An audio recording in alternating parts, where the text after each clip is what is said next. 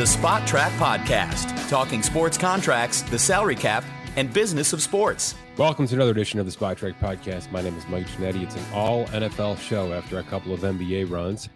We'll get back to the NBA quickly. Keith Smith is diving deep into the offseason. Scott Allen's been building some excellent tools to manage rosters for this offseason. We're about to flip the switch on SpotTrack.com to 2023 NBA numbers. So we'll unleash the hounds and let you guys play and build out these rosters for this offseason work ASAP, probably within the next 48 to 72 hours. So Keith and Scott are doing their spots on that side of the game. It's obviously the start of the baseball season. We've got payrolls finalized. Talked about that a little bit in the last show. But like I said, it's good time to bring in Cousin Dan and go through a six-pack of NFL questions, some from the past, some from the now, a couple for the future, but all pretty relevant to the offseason of the NFL and what will be soon the heart of the 2023 NFL season. Let's bring in Cousin Dan. Dan, welcome.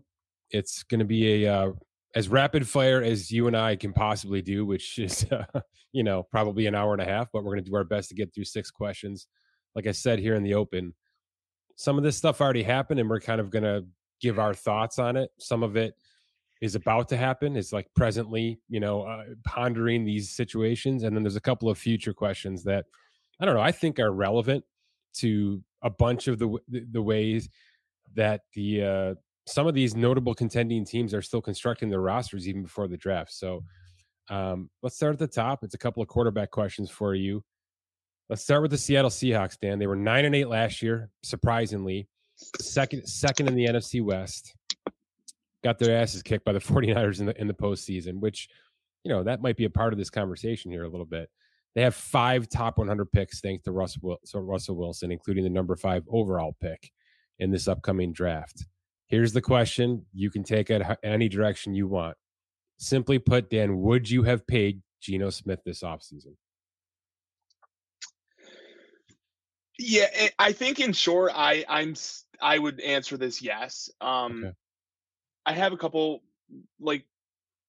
things that we should probably lay out before I commit to that, though.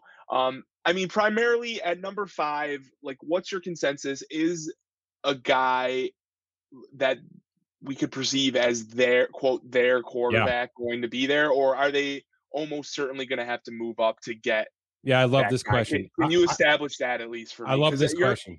I am not quite in the news cycle as much as I typically would be at this time of year. So if you can lay some of this out, foundation for me. Yeah, fantasy baseball's got you all consumed right now. I get it. Look, I framed the question this way on purpose because I was hoping to get to this conversation. If I had to guess, Dan, and by the way, this is going to be one of the questions in our six-pack, right? This number 3 pick with Arizona. If I had to guess, I don't think Seattle's the team to move up. I think they are operating in house money. They know they're operating in house money with this number 5 pick. And they're simply going to say to themselves, if something happens, and for some unforsaken reason, Anthony Richardson drops to 5, we're going to snag him.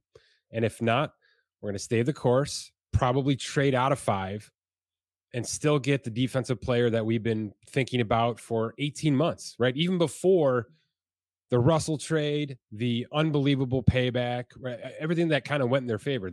Everything has gone correct for them. I don't know why they would change course now to move up, move on some of that draft capital. But I'm saying all this, Dan, thinking they're not great right now. And I think there are people out there that believe this team can be an NFC contender. Are you one of those people? And don't even think about it right now in a vacuum. Think about it after the draft and after this offseason essentially is complete. The 2023 version of the Seahawks, are they going to be contenders? Division contenders, maybe. Super Bowl contenders, I still think they have quite a long way to go still, which I think most people would agree with that. When you lay it out like that, I'm fine with them not, taking a quarterback, just kind of staying the course, waiting another year if needed. if they stay at 5 and 3 quarterbacks go ahead of them, in theory, you're getting the second non-quarterback on your board. If you Right. want to trade down, maybe you're in prime territory to trade up next year, Mm-hmm. once you can get out of the Geno Smith contract, right, maybe lay that out too. Like this is pretty much it could be a 1-year deal for Geno Smith, right? So like if let's say by the grace of God, number 5, Anthony Richardson did fall into their hands, who like some might think is needs a little bit of time to groom behind a starter, like with It really that, does seem like a great fit, by the way. Those two. It seems right, like a perfect matchup. which is so intriguing. But I agree with you that they shouldn't. They would No. probably need to move up to make that happen, and that they shouldn't move up to make that happen. But if he is the best quarterback in the draft class, Yeah. franchise piece, who knows? I mean, it's hard for us to sit here and say that that's not a move you should do. But yeah. So I guess to answer your question, I like that they paid him, and can just kind of use this year as like a purgatory year where if he takes another step forward, then you're in a really good spot for 2024. If he doesn't take a step forward or regresses, you have a pretty easy natural excuse to get out of this after 2023. And you just, your 2023 draft, a bunch of high picks. Maybe if you trade that number 5, if you trade down from number 5, you gain more for 2024. So they could really. I think we talked about this on a prior episode. Mm-hmm. They almost have house money. Like they have so much. They bought so much leash with like the success of Geno Smith last year, and now all these picks that they have from the Yeah. their trades that they've made and everything. So yeah, I'm on that side at least. I'm with you. There's the plan you just laid out, Dan, is the hardest one, right? The hardest one is they don't take a quarterback this year. And by the way, doesn't have to be 5, right? They could take a 3rd rounder and try to make this thing all work from the backside forward like they've done before, obviously. So there's a chance that they're taking a quarterback somewhere. I think we're just focused on, are they going to try to get one of these top 3 or 4 guys? And, I don't believe they should, because let me ask you this question. It's another Geno Smith question, which is the focus of this initial discussion. Do you believe that there's a world where he falls back off this cliff? Or do you think that the 18 weeks we just saw him with this Seattle offense, with this Seattle organization, with this offensive coordinator, even if there's a bit of a regression, it's going to be enough to hold the fort down? Well, or could it be an absolute disaster, I guess is an easier way to say it. I mean,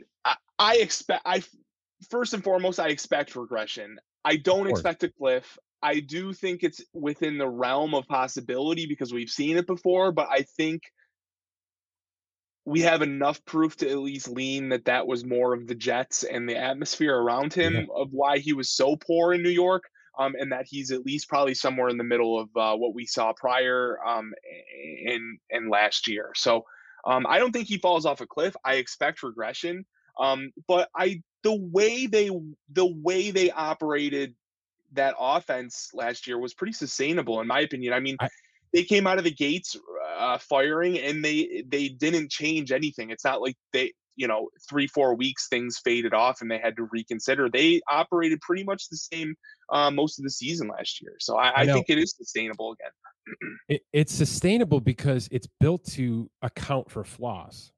Is that fair? And isn't that fair now in hindsight with Russell, knowing what we know now maybe about Russell Wilson, a little bit more at least, that there's a little bit of genius to what Pete Carroll has done here, and he has developed with now a few offensive coordinators. So there's clearly something from the top trickling down in this organization. But I feel like the number one goal of this Seattle offense is to protect Geno Smith, not to let him cook, which is the buzzword out of Seattle now. He doesn't really need to do that much. It's a bit of a Garoppolo situation, in my opinion. And this offense hasn't changed. They lost Rashad Penny. They've already got the running back of the future on this roster if he can stay healthy, and Kenneth Walker Jr. So I don't even know that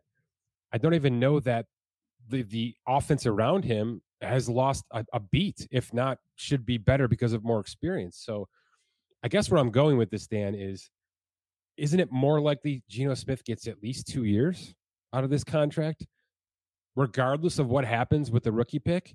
Because are you going to throw a rookie into this fire, into a good roster, an improving defense, and that's only going to change with these top 100 picks I talked about, and an offense that we both think is sustainable? And I think that's the right word. Don't you think that it would be incorrect to try to roll back the quarterback position right now? Yeah, this will kind of lead into our next question, but Yeah, I think that's right.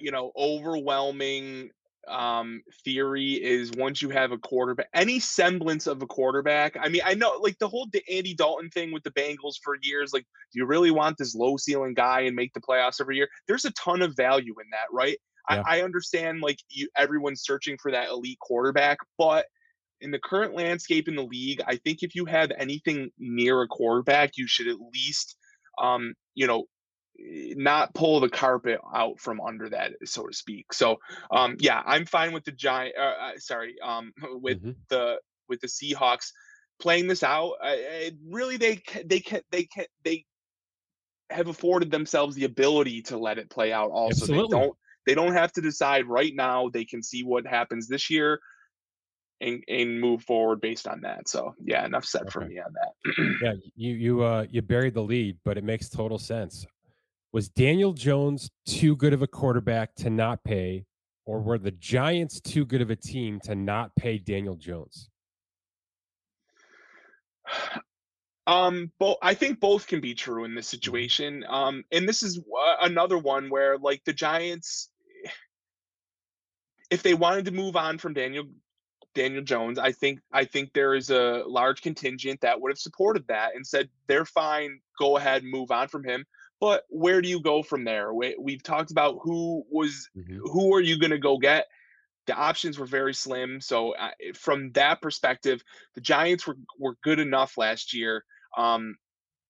If they add some pieces, a full off season of this new regime, I think that they think that there's some more ceiling there left to see.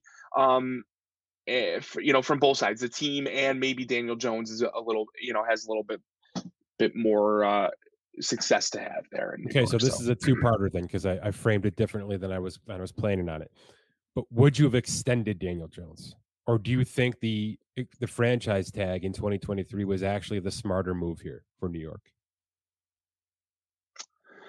Well, do you need the numbers? Will that help? I guess. Yeah, it's I 4 don't for know 160. It's 2 for 81 and change. There's some workout bonuses. There's some incentives built into it.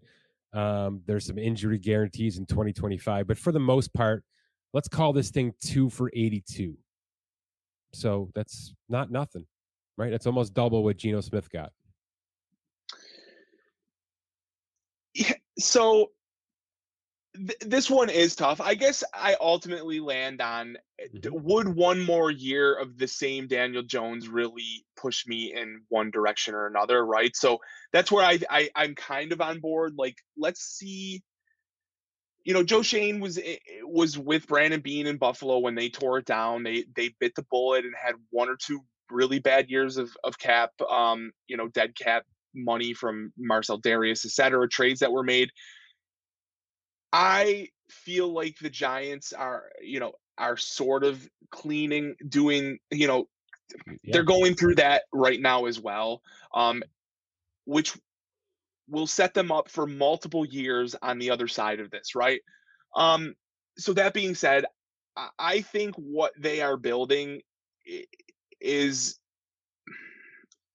I don't know if I'm saying this right, but what they're building, I think could be sustainable for more than 1 year, that you would want to keep a quarterback in the fold unless you really think you can upgrade. But yeah, again, even beyond this year, what's going to be available next year for them to just kind of plug and play into this offense? If they have another successful year, it's going to be even harder for them to get away from Daniel Jones. Is that, that makes sense? Or I think you're going back to the initial question, which was the Giants are just too damn good right now not to give this guy at least a shot for 2 to 3 years, because you're right. the contracts that they have under on the books right now, and the ones they're about to put on there, right? Dexter Lawrence, a couple more, maybe even Leonard Williams on a redo. This is a 3 to 4 year guarantee situation. It's not one and done. They're not. Most of the one and dones were already off the roster before this regime got there, and or are now off the roster via the trade deadline, via the offseason, et cetera. So I think 85% of this purge that you mentioned, which is accurate, is done. In my opinion, they ended up bringing back maybe 5 or 10% of it they weren't expecting to because of what happened last offseason. And by the way, 9-7-1, beat the hell out of a weird Minnesota team, and then, got shelled by Philadelphia in the divisional round. There's a phenomenal chance this team is not a real deal, right? There's a phenomenal chance that there's a hell of a lot left to be made here and left to be built here. And Daniel Jones is just going to be a product of that, and he may be part of that, conversation as well. Let's ask one more hot take question, right? This is like our first take segment. Is Daniel Jones going to be Blake Bortles or Kirk Cousins?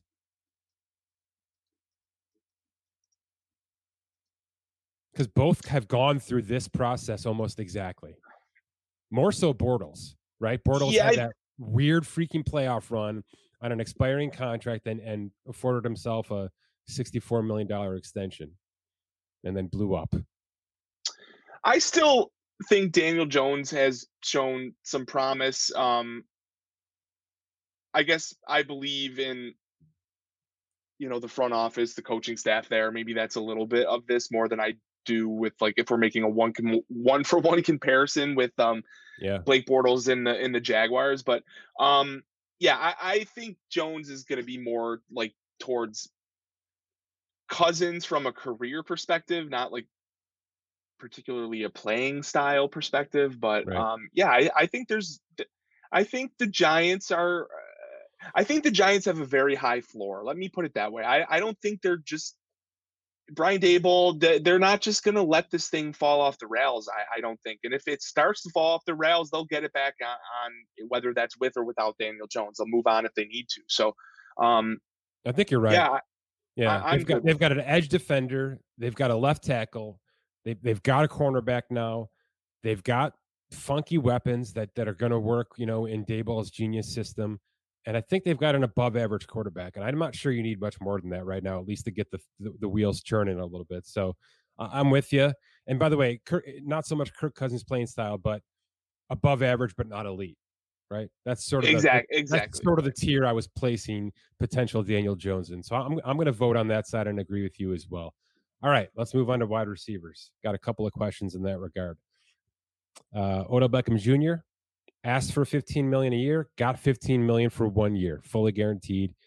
And I was able to get a look at the incentive package today. It's pretty attainable. There's a pretty good chance he's making between $2 to $3 million of more of this at the end of the day, if he's healthy and if Lamar Jackson's his quarterback, I guess. 1 for 15 plus $3 million of incentives is a risky overpay, a worthy overpay, a slam dunk signing, or this is overhyped. This really doesn't move the needle too much for Baltimore anyway. Where are you on this? I think it's being overblown personally. I'm totally willing to not be right on that. But I mean, like, because he's not a number one, because he's just not going to move the needle for this team that much. I mean, is he healthy? Is he motivated? Does he care? Like, I really don't know. There's a ton. I have way more questions than I do answers with this signing, in my opinion. The number, I mean, I understand he didn't want to play for less than, X amount. Yep. It seems like a lot of money to me for a guy that, like I just laid out, has a bunch of questions attached to him, who said, I don't even want to play in regular season games. I mean, like, it's all very puzzling to me. It's more of a signal to me that they were just trying to shut the Lamar needs a wide receiver weapon up crowd. I don't know. Am I way off? I was in that crowd. I'm in that crowd. If you want to keep Lamar Jackson, you had to do something like this, in my opinion. Okay, and I get that, but does this guy, like, is he going to be an impact player, and is he going to make enough of an impact? If he is it enough of an impact for him to really? Man, I don't know, Is dude. it I just don't think he. is it They're. childish, Dan, to ask if the impact doesn't have to come on the football field? I guess I'm not. Do you understand what I'm saying? Not Like just exactly. having this guy on the roster, just having this guy as a Baltimore Raven, the symbol of having this player who is, for all intents, is the best available or most. If it's a popularity contest, right? And we look at it just that alone, they've won the fan contest, Baltimore, something they've never done in free agency. Never. Trust me, never. But they've done it with this position, a position that they have. I know there's names on this roster and there's names that have come through here that you've loved from a fantasy perspective or from a high ceiling perspective. For one reason or another, they can't get it right. They can't find a sustainable player. And when they get one, like Marquise Brown, Hollywood Brown, they refuse to pay him and trade him before he even asked for the contract. So right. in my opinion, they have old school botched this position specifically for a long time. And this is them saying, okay, we give in. We're going to do something that everybody wants us to do just to do it. And it's going to look gaudy and look awful. And it's going to be like, bringing in the prom king.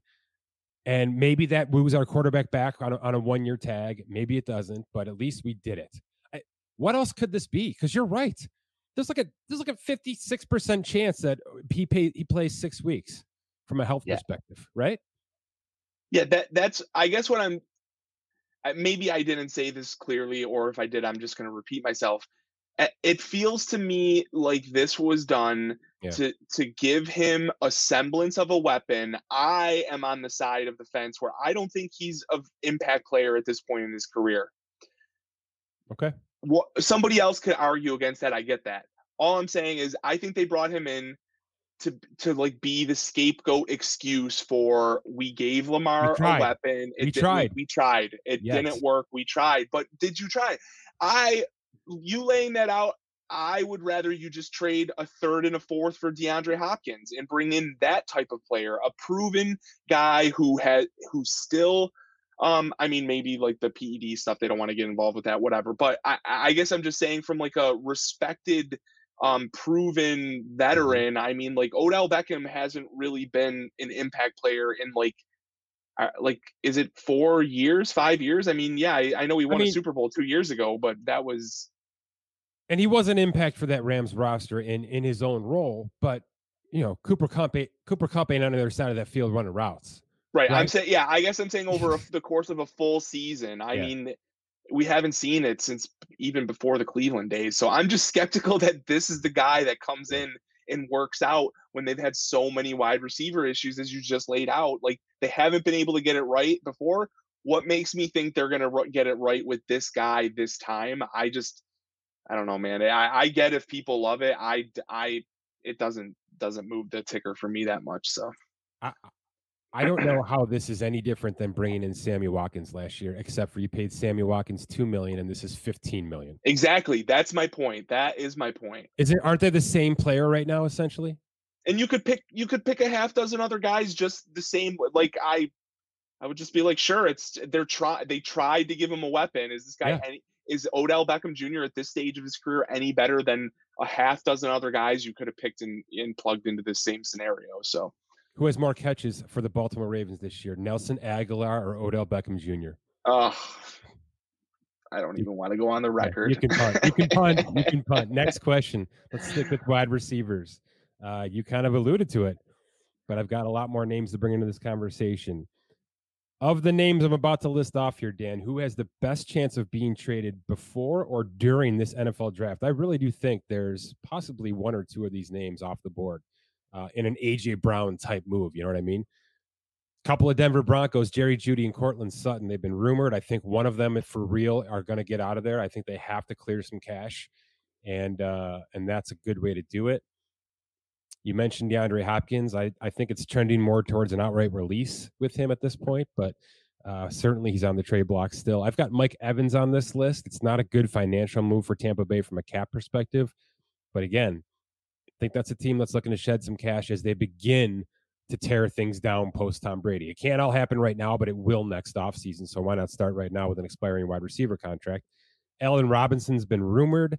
I think they find a suitor for him, even though it's ugly from a cap perspective.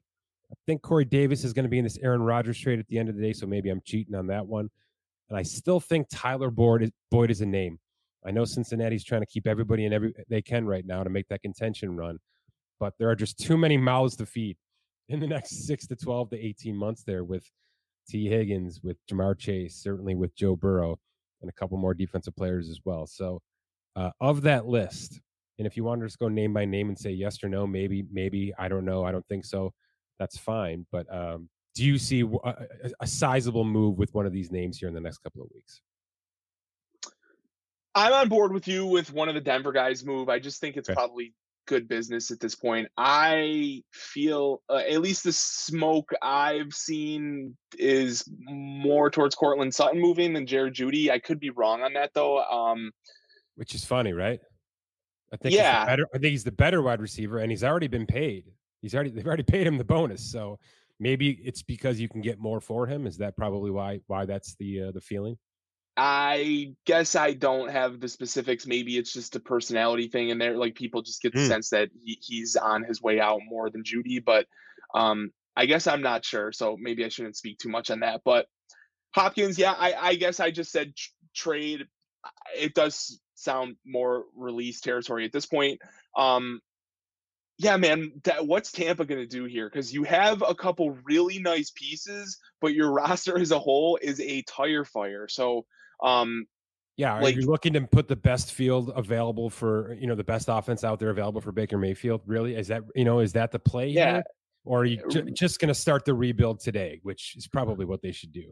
Right, and then if you do start to rebuild, though, are those just straight salary dumps, Mike? Like, is Mike Evans, is Chris Godwin, are those just straight salary dumps, or are you actually getting can they maneuver this in a way that they get some valuable asset back in return? Do you know what I mean? Oh, I guess that's why I'm saying Evans. He's an expiring contract. He's going to want a new contract. You can finagle that with another team to leverage some sort of draft compensation. Are you saying let me put it this way. Right now, knowing that both players need contracts, does Hopkins or Mike Evans get you more back right now? I think it is. I'm gonna waffle on this. I think it is the highest bidder who needs. They're very different players, is what I mean. One's an outside receiver. One is a slot guy.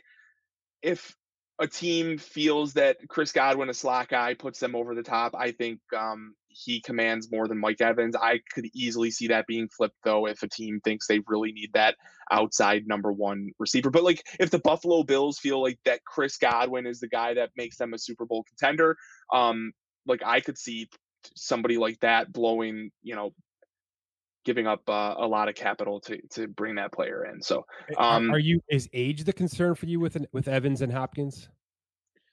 I mean, of the names I listed off here, who brings back the biggest bag, Dan? Is it Sutton? I mean, oh yeah. I mean, if you're taking age into consideration, I would have to assume Cortland Sutton. I mean, straight skills, though. I mean, Mike Evans, DeAndre Hopkins are still elite receivers, in my opinion. They're just on the wrong side of 30. They're making a lot of money. Their team is in a situation where they're ready to move on. It's more about the team atmosphere that they're on, the team that they're on, and the atmosphere that they're in, than really the anything about the player. Those players are still elite, in my opinion. So, yeah, Allen Robinson, man, I was big on him. I was pretty heavily invested. He looked shot. Yeah. So I don't know. Maybe there's like a little bit more juice to squeeze on that, but I don't know. Corey Davis, I agree, probably in a Aaron Rodgers trade. Yeah, Tyler Boyd, I guess at some point that just maybe there's too many guys in the room and they have to move on, and everybody's maybe that somebody looks and needs a slot guy. It seemed like he was being replaced on the field at the end of the season last year, so I thought for sure he was going to be in that bubble conversation, and he just hasn't been. So That's sort of me throwing darts at that one. It's a name I think could be out there. Might be that surprise draft move that we get kind of every couple of years, but I wanted to get this conversation out there because I do think this wide receiver position is going to move. If not in the next week or so, right at the draft. We've seen it now a couple of years in a row. All right, we talked about the number 3 pick and the Cardinals sitting there in a non-quarterback situation. They are certainly the hot pick, the hot topic right now of this NFL draft. I think we can both agree without having to converse that this is going to get traded, right? They're going to get the hell out of number 3. It's just how far back do they go? It seems I would think so. Yeah. Yeah. Give me a couple teams here, Dan. I know who the big contenders are. Who do you want to see up there at number 3 for what is considered to be a top 3 or 4 quarterback here? Which team deserves to get this quarterback right now? Do any of them? No. The Seattle thing we already laid out. I do think that is very intriguing. I would not from from an excitement standpoint, I would like to see that happen. Specifically from like a roster construction, do I think it's the smartest move? Not necessarily. I think Atlanta is kind of intriguing. I thought that they would be a player in the Lamar sweepstakes or lack thereof. But nothing. I still don't think. I think they need to upgrade there pretty quickly still. So yeah, not a Desmond Ritter guy, huh? Not quite. So I don't know. Is there somebody you're eyeing up here? I'm not. I'm probably not as well equipped to answer this one. So before I give my teams, are the Cardinals going to trade this before the draft, or do they have to sit there and let the first 2 picks happen? And the reason I say that is I'm not sure we're going to know who's going 1 or 2. What if Anthony Richardson's stock raises so much that he slides into one of those 2 spots and Bryce Young falls to 3? So that's the question is if Richardson goes in the top 2 picks, right? That's right. I would think. I guess Will Levis can get there, or this Hayden Hooker kid. There's a lot of conversation. I just don't listen to any of it this time of year, but that would seem like asset mismanagement to me, though, if you take Will Levis in the top 2 picks. But let's not even think about that side of it. Think about it from Arizona's standpoint. Do you think that there will be a better offer as the number 3 pick is on the clock because of what could happen in front of them? Or do you think they have to just bite the bullet and take an offer prior to the draft so they know they have something in place? I actually like this question. The optimal ceiling is probably to wait until the draft, hoping that one of those guys falls. Otherwise, any team trading into that pick is just hoping for Richardson. Now, maybe Richardson's the top guy on their board and they wouldn't care at that point. But if there is so much unknown at the top of the draft, I think that team might want to know who's there, unless it's just teams have those guys 1, 2, quarterback needy teams have those guys 1, 2, 3, no matter what, then I guess it wouldn't come into play as much. But I think the ceiling opportunity is if one of those 2 drop. Yeah. That's beyond the top 2 picks. Yeah. That's fascinating. I do think that happens too. I think this should wait until actual draft pick, number 3 pick is on the clock. Let's see how it falls and we'll go from there. I guess before we keep going, is there any chance that number 1 or 2 are traded in your opinion right now? I don't think so, but I don't think so either. I mean, the content producer in me wants this number 1 pick to be flipped again, but I just don't think Carolina's getting there, right? Right. I don't. Okay. I'll stick with you on the Falcons. I think the team that does it is Indy because it's such an Indy thing to do. I don't think that roster is near ready for this move right now. That's my opinion. They're trying to trade their starting center. They're trying to trade a guard. It seems like there's a lot of disarray. Now, I like the coach. I think there's some promise there. So this could be a Giants situation where if they just hit right and the scheme starts to fit and they really figure some shit out, that it looks a lot better than maybe I think it's going to right now. But if you're at 4 and it's real close between whatever 3 would be and whatever 4 is going to be. You just stay. You just stay the course, in my opinion. Now, I'm sure that's hypocritical based on things I've said with just go get your quarterback. But if you're not getting one of these top 2 guys, I'm not sure you're doing yourself justice anyway. So what I want to happen is Atlanta. What I think is going to happen is Indy. That's how I'm going to answer this question.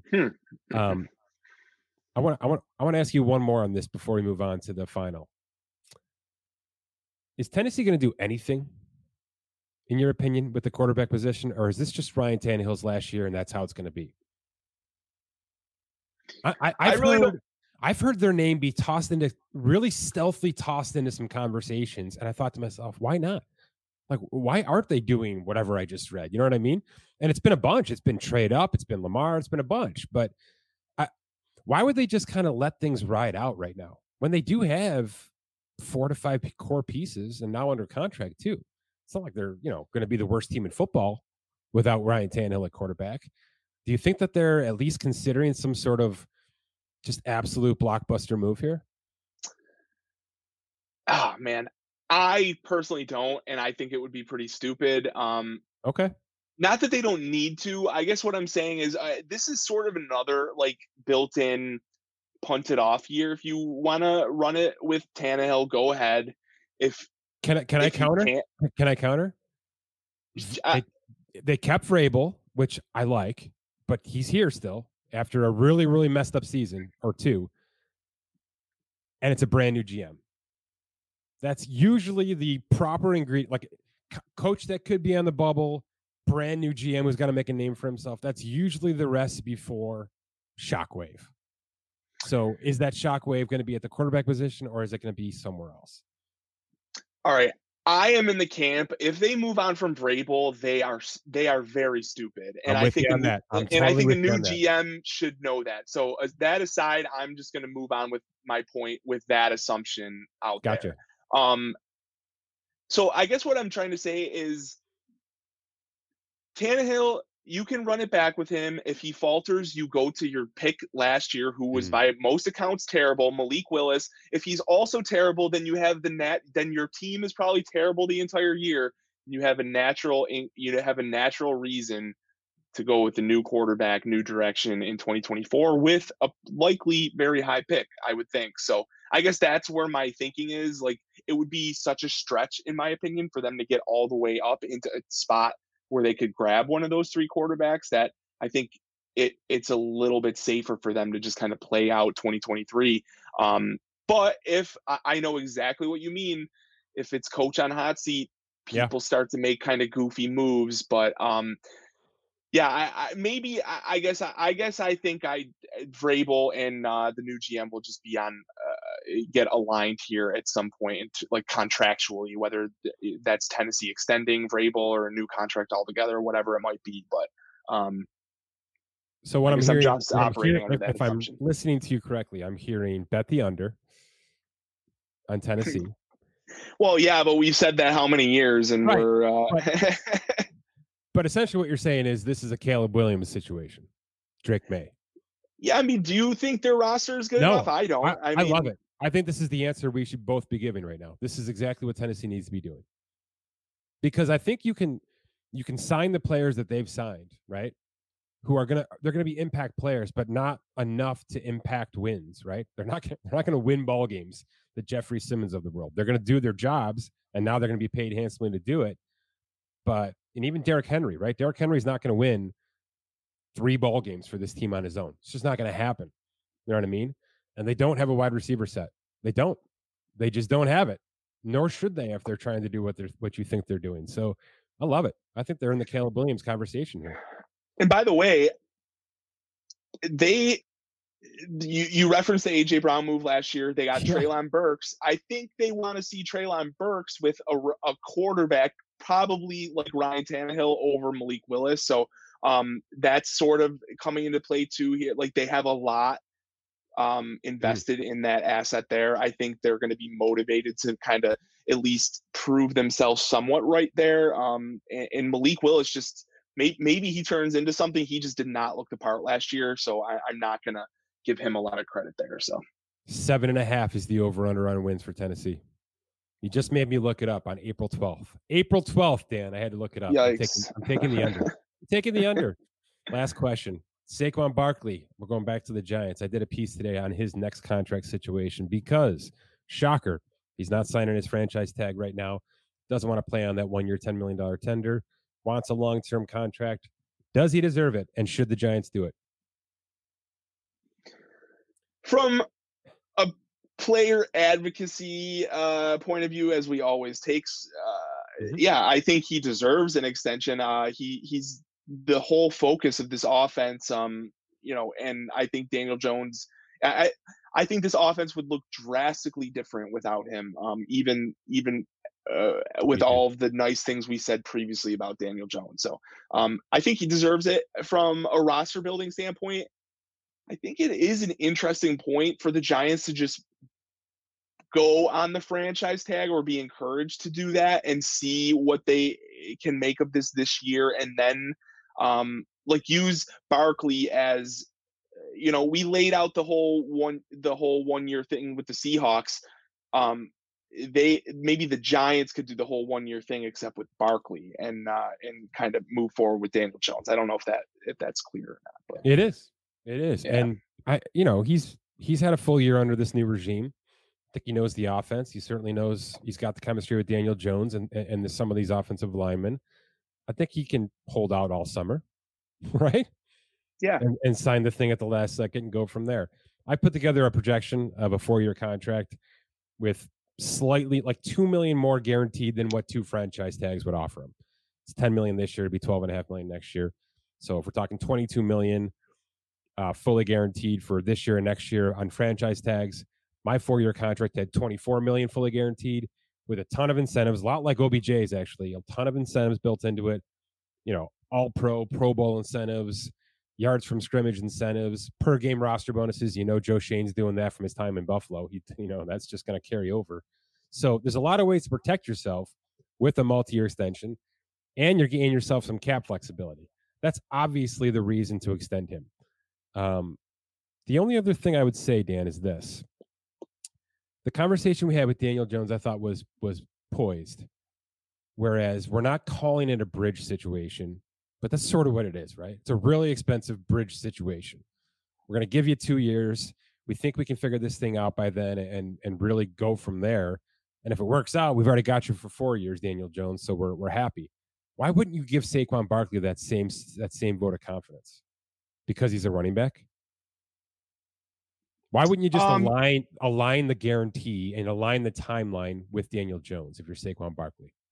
Yeah, because the replacement value, I think, is it's much harder to find the quarterback, which is to the point that we were making earlier. I have a ton of respect for Barkley as a running back and what he brings to that offense, but if they needed to, they could move on from him and find something of similar value out there on the open market where you can't do that with quarterback, as we've seen. So, okay, let's end on that extremely negative note then. Good stuff, man. Thanks. Thanks, Mike. Yeah.